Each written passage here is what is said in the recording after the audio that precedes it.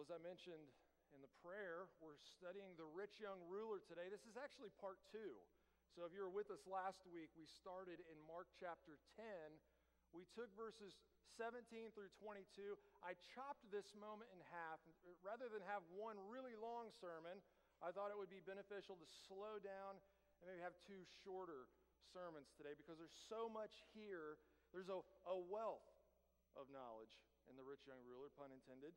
But in the rich young ruler, normally when it's preached, when it's studied, Christians tend to focus on how we view money, how we look at our material possessions, and then reevaluate how much we value them and things like that. And that's respectable, that's reasonable, but that's not the primary lesson that's being taught in this moment with the rich young ruler. That's a secondary truth that's being taught, and it's a distant second place. The primary lesson that we're to walk away with when we study about the rich young ruler is how are people saved? How are you saved? How is it that you will one day inherit eternal life? How is it that you are among the people who are in the kingdom of God? That's what the lesson of the rich young ruler is ultimately teaching us. Let me remind you about the context, what was taught immediately before this moment with the rich young ruler. Jesus had his disciples, and he has this object lesson with a child. And here's what he says to them. Truly I say to you, whoever does not receive the kingdom of God like a child shall not enter it. Here's how he says it in the book of Matthew, in the parallel passage. He says, truly I say to you, unless you turn and become like children, you will never enter the kingdom of God. Now, Jesus wasn't teaching us to be more cute and cuddly. He wasn't teaching us to be more naive or silly, like children often are. That's why we love them. He's teaching us to be helplessly dependent upon grace, just like a child is helplessly dependent upon their mother and their father. We're to come to God like children.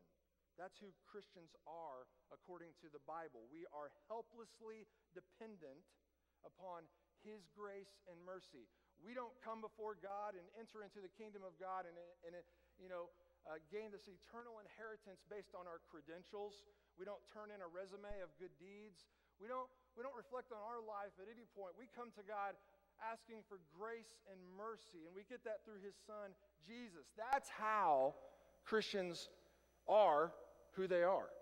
They are helplessly dependent upon God. And if you're tempted to think otherwise, if you're tempted to be one of those people who says, yeah, but I got to do this, and I got to bring this to the table, or I got to bring that to the table in order to get into the kingdom of God. If you're tempted to think that way, the story of the rich young ruler is a warning to you.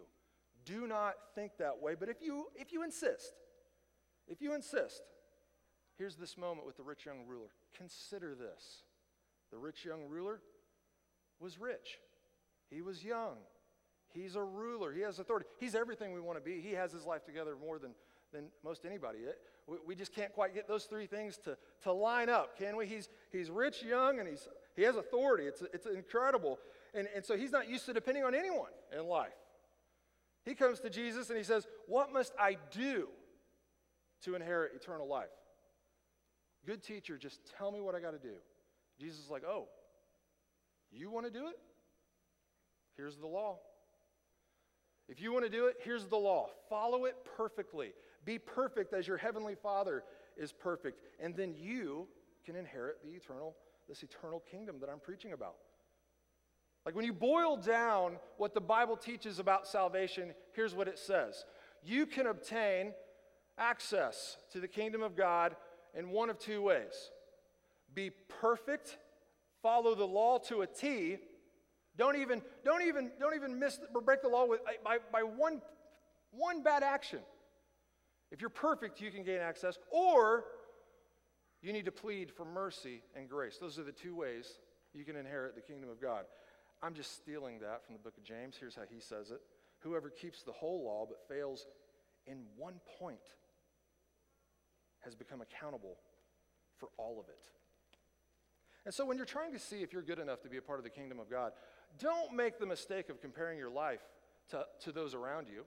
If you do that, we'll rig that game. Remember, we talked about that last week. If we're trying to evaluate our worth, if you just compare yourselves to the lives of those around you, you can always find someone you deem to be a little behind you or way behind you to make yourself feel better, more worthy. But that's not what you're supposed to do. And the Bible teaches if you want to see how you're doing as far as living up to the law, compare yourself to God and then see how you're doing. Well, wow. We're not going to be doing too well when we compare ourselves to perfection, are we? Right? To err is human, and that's what we are. But this rich young ruler, he was tempted to think that way, much like we're tempted to think that way in comparing our lives to everybody else and never compare our lives to God. He was self-deceived. He was self-ignorant. He had fooled himself into thinking that he was worthy based on what he has done in his life. But Jesus saw straight through it. See, when you and I think that way and we think we're worthy, we can even convince the people around us that we're worthy, but we can never convince God. He can see right through any fraudulent behavior that we exhibit in our lives, and he sees straight through to our heart. He sees straight through to what's going inside your brain, what's going on inside your life. Nothing is hidden from him. He knows what's going on in the depths of the sea that we haven't even discovered yet. He especially knows what's going on in your life. We can't hide anything from him. And that's what he did to this man. Jesus, like only Jesus can, he just looked right into this guy's heart, and he saw exactly what was seated on the throne there. It wasn't God. It was money. And so he exposed his fraudulent devotion to God when he says this. This is in verse 21. This is a little review. And Jesus, looking at him, loved him. And in that love, here's what he said. You lack one thing. Go and sell all that you have and give it to the poor, and you will have treasure in heaven. And come, follow me. And we remember his response, don't we? He was disheartened. Only that word in the Greek is more than just slumping your shoulders. There's a shock factor to it. He lost his breath. He gasped. That's the one thing I can't do. I'll do anything for love, but I won't do that, right? Just like the Meatloaf song. I can't do that. I can't do that. And he went away sorrowful. He was just shocked. He was appalled. I don't know what to say. And he just starts to walk away into the horizon. But remember, there's an audience there. The disciples are there. There's some other people listening to Jesus teach and witnessing this moment. And so Jesus uses the rich young ruler now as another object lesson. Consider this man. Consider this man. Let's pick up where we left off in verse 23, chapter 10 of Mark. It says, and Jesus looked around and said to his disciples, how difficult it will be for those who have wealth to enter the kingdom of God. Ooh. See, the rich young ruler was shocked as he walked away, but now everybody's shocked. What did Jesus just say? How difficult it will be for those with wealth to be a part of the kingdom of God. How? How is he saying this? It's shocking to our ears when we read that verse. It's like, oh no, why is he saying that? Just like today, there existed this belief that things tend to always come easier to those who are wealthy, right? And that's a general truth. You think about when it comes to wealthy people, they tend to have better access to education because of their money. They tend to have better access to health care. They tend to have better access to all sorts of basic resources because they have the money to obtain those things that other people don't have. And so there begins to develop this belief in our society today and in that day, it's the same thing, that everything just comes easier to those who have wealth. And so salvation wouldn't be any different. Salvation wouldn't be any different, but then here comes Jesus saying, no, things may be easier for them in a lot of areas of life, but when it comes to salvation, it's especially difficult. It's especially difficult for those to obtain who are wealthy. Why would he say that? You and I, this is how we reason through things. When we try to figure that out, we start to think about the psychology behind it all. Why would it be more difficult for a wealthy person to trust in the Lord than for a poor person to trust in the Lord? Well, we say things like, well, that makes sense, because wealthy people are more inclined to live with a false sense of security because they lack desperation. You go to a part of the world where people are just desperate for everything, It's easy for them to lean upon the Lord or to plead with the Lord for things. But people who are wealthy, they develop this false sense of security when it comes to salvation because they don't lean on anybody. They're self-sufficient, and we aspire to be that, don't we? So it makes sense that it would be more difficult for them to trust in the Lord. And we say things like, well, you know, those people, they never have to depend on anybody else. They're not used to feeling in need, so they're not going to depend on anyone, even God. And I could be mean here. I could even take it a step further and make another generalization that wealthy people, they're more prone to being prideful. They're more prone to be selfish. They're more prone to be convinced of their own success. If I was really being mean, it's a generalization that pretty much pans out. But here's the thing. You and I in here, we're all among the wealthy. We are all wealthy here. I mean, think about it. Wealthy, those who are wealthy and those who are not, this term, it's relative, right? It's a relative term. I'm wealthy, well, compared to what? Well, if I compare myself to the rest of the world, we are all extravagantly wealthy. I think I saw a statistic, oh man, off the top of my head, I don't have it in my notes, but I saw a statistic that if you have like 3 spigots in the home that you live with clean water, you're among like the top, you're wealthier than like 86% of the rest of the world. So, I mean, we are certainly in that category here. I mean, I just bet that if the rest of the world, the vast majority of the rest of the world would trade us places in a heartbeat. Any one of us in here, they would trade us places in a heartbeat when they would examine our possessions and our lifestyle compared to theirs. I bet you if we compared ourselves to the rich young ruler in this moment and look at what he had and how he lived and what money he had, if we compared even his lifestyle to our lifestyle today, we would be extravagantly wealthy compared to that guy.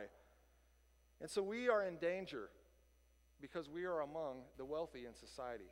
Because wealth can trick you into believing things that are not true. Let me give you an example.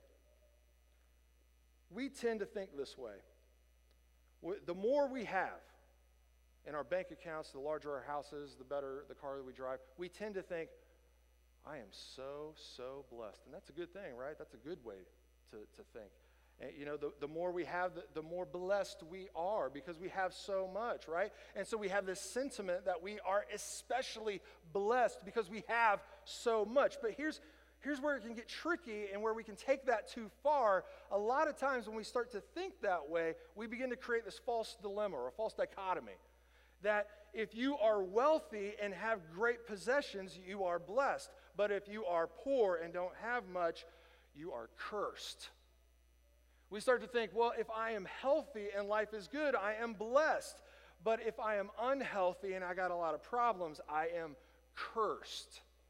That's where we develop this false dichotomy and start to think about God incorrectly. Well, that notion was developed in that day just like it exists in our culture today. So Jews in that day, they started to think this way just like we do, and they would say, well, man, when it comes to salvation, the wealthy are a shoo-in, right? Because, when I compare my life to theirs, when they go to the temple and offer a sacrifice, man, they can offer an entire cow.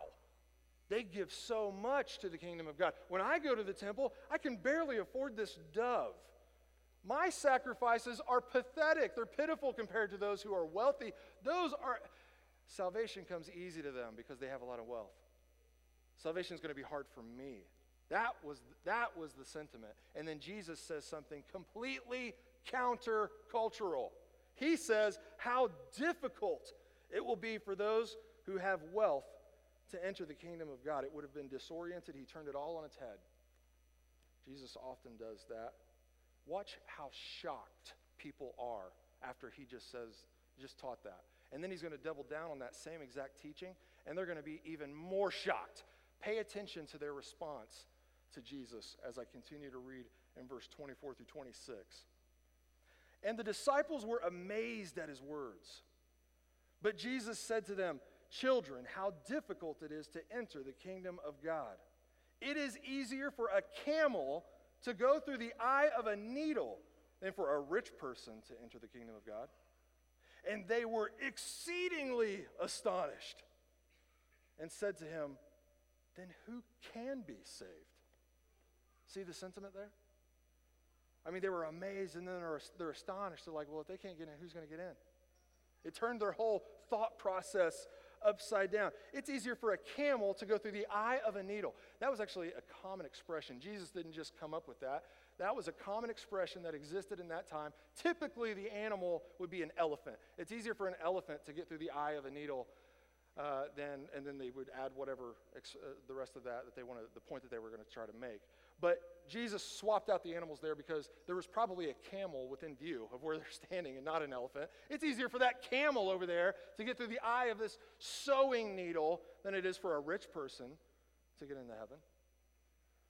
Now, if we think about that, he just said it's impossible for the wealthy to enter the kingdom of God. We don't like that because we're wealthy. So over the years in Christian history, we have worked overtime to soften what Jesus was teaching there. We have worked overtime to soften that blow because it's so extreme. So here's what happened back in the 11th century. There was an archbishop named Theophylact. They had much cooler names back in the day. My name's Cody. It means pillow or cushion. Oh, I'm going to get in a pillow fight with you over theology. Back then, it was Theophylact. He probably carried a spear everywhere he went. Back then, he wanted to soften the blow, though, when it came to what Jesus had said. And so he taught this. He said, well, actually, when you would examine the wall that surrounded Jerusalem, there were these gates. They were big. They would open the gate, and you could bring in your camels and all your produce and things that you were going to sell in the market.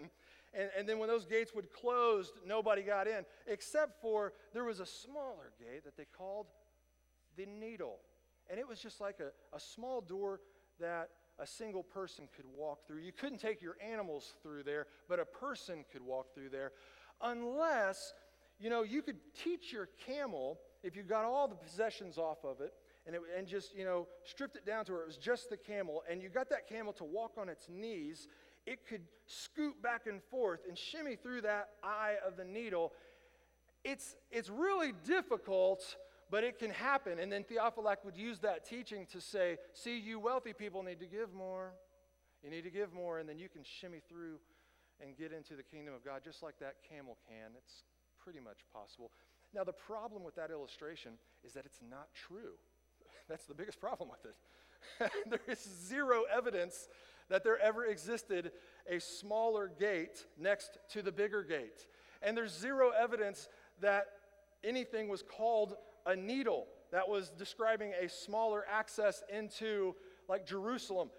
Maybe something like that existed in the 11th century, but it certainly didn't exist back in the time of Jerusalem and those walls and gates there. It's not true. There's zero support for that. Theophylact just wanted to soften the blow. So modern scholars, they typically avoid that, even though I think I've preached it like that before, if I'm being honest. But most of them try to avoid that. They get a little more scholarly. Well, I'm not going to use that excuse to soften this blow. I'm going to say this. Well, if you examine the Greek word for camel and the Greek word for rope, there is one letter that separates the two. And so what Jesus is most likely saying, that was a misspelling. What Jesus is most likely saying is it's easier to get this rope through the eye of a sewing needle than it is for a rich person to get into heaven. Does that even work? Like, that doesn't really even soften the blow, does it?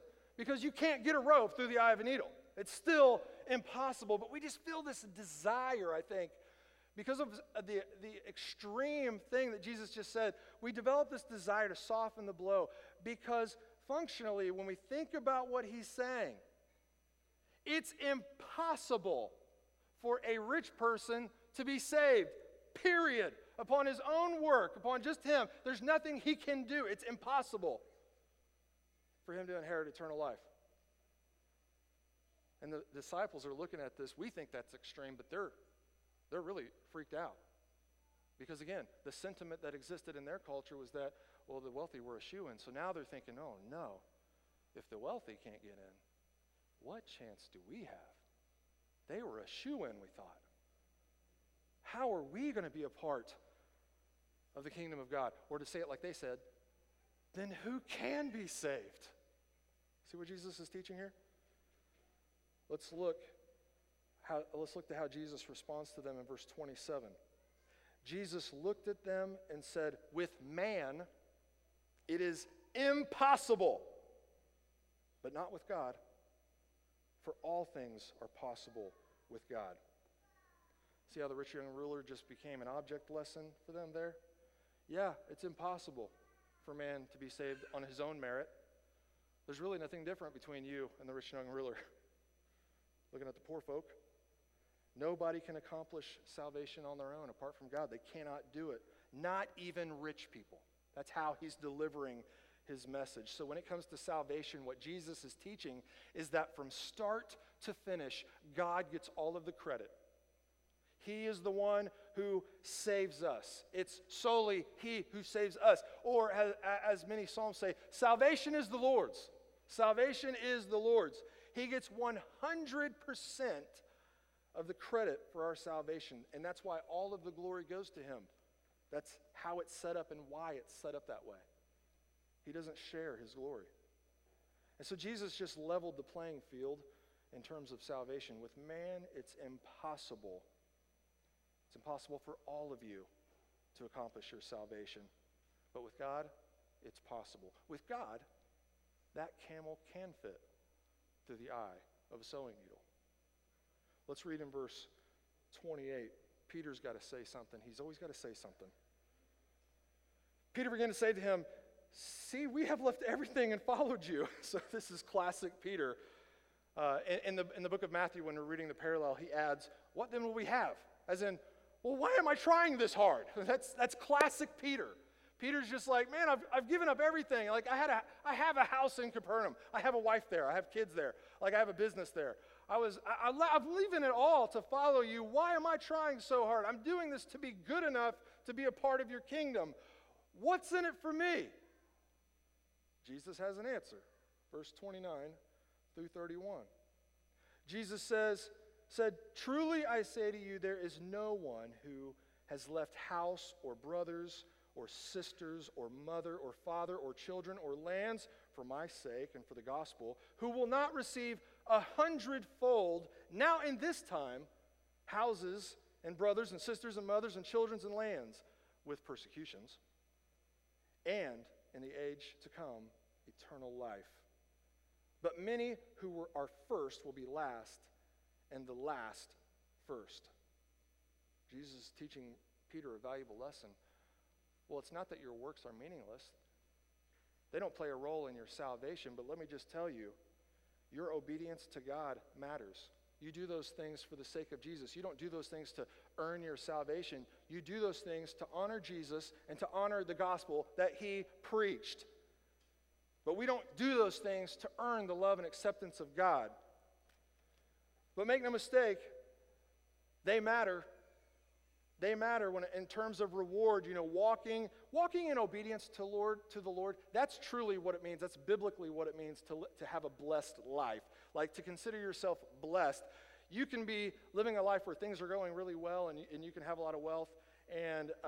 But if you're obedient to the Lord in that, then you can say, I'm blessed. If you're living a life where you live in extreme poverty and everything goes wrong all the time, if you're obedient to the Lord, then you have the right to say, I am blessed, just as much as that man has the right to say, I am blessed. Because being blessed is living with an awareness of God's approval. This is right. This is good. He is right and good. I'm living my life to be godly like him.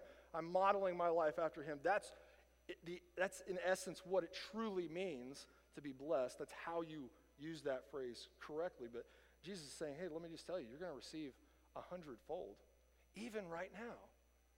Right now and in the age to come. How is that?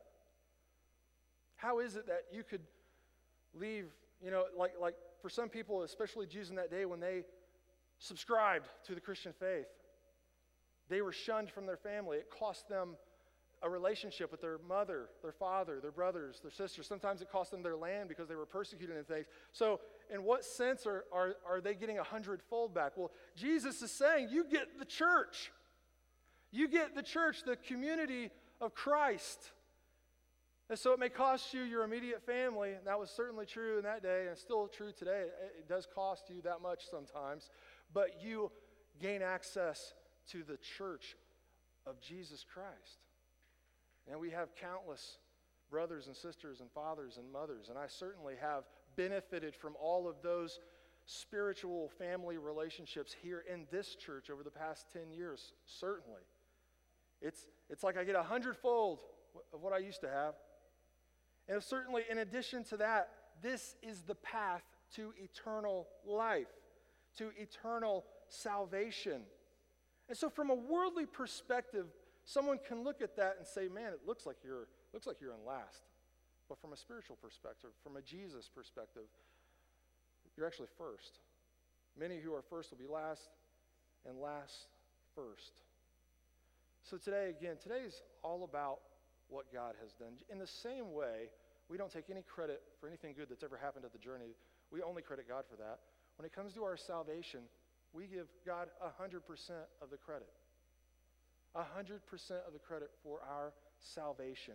Because of Him, we camels can fit through the eye of the needle, not by anything we've done, but by His grace and His mercy. That's why we take communion every Sunday.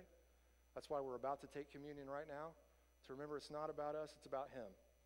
We take that piece of bread, and when we hold it in our hands and we sing about the gospel and things, we think about one day when we stand before God, we're not turning in our resume, we're turning in Jesus' resume, His righteousness, because through faith, His righteousness is imputed to us, just like that catechism said earlier. His righteousness is what counts for us when I stand before God. We take that juice to remember the blood shed on the cross, atoned for all of my sins. I don't have to do good things to make up for the bad things. I do good things out of obedience to God, but that's not to atone for sin. Christ atoned for all sin on the cross. I put faith in that. So put your faith and your trust in that today. Even if today is the first time you've ever done that, take communion with us and bask in that spiritual nutrients that comes with that. If that's not where your hope and your trust is today, let that plate pass. We don't want to make anyone take communion, and it wouldn't make any sense for you to take communion if you did not believe in the Christian faith, and we're not here to look down our noses at you. We can't. We have no leg to stand on. We're boasting in Christ alone. So let's pray. We'll stand together and sing about the gospel and take communion today.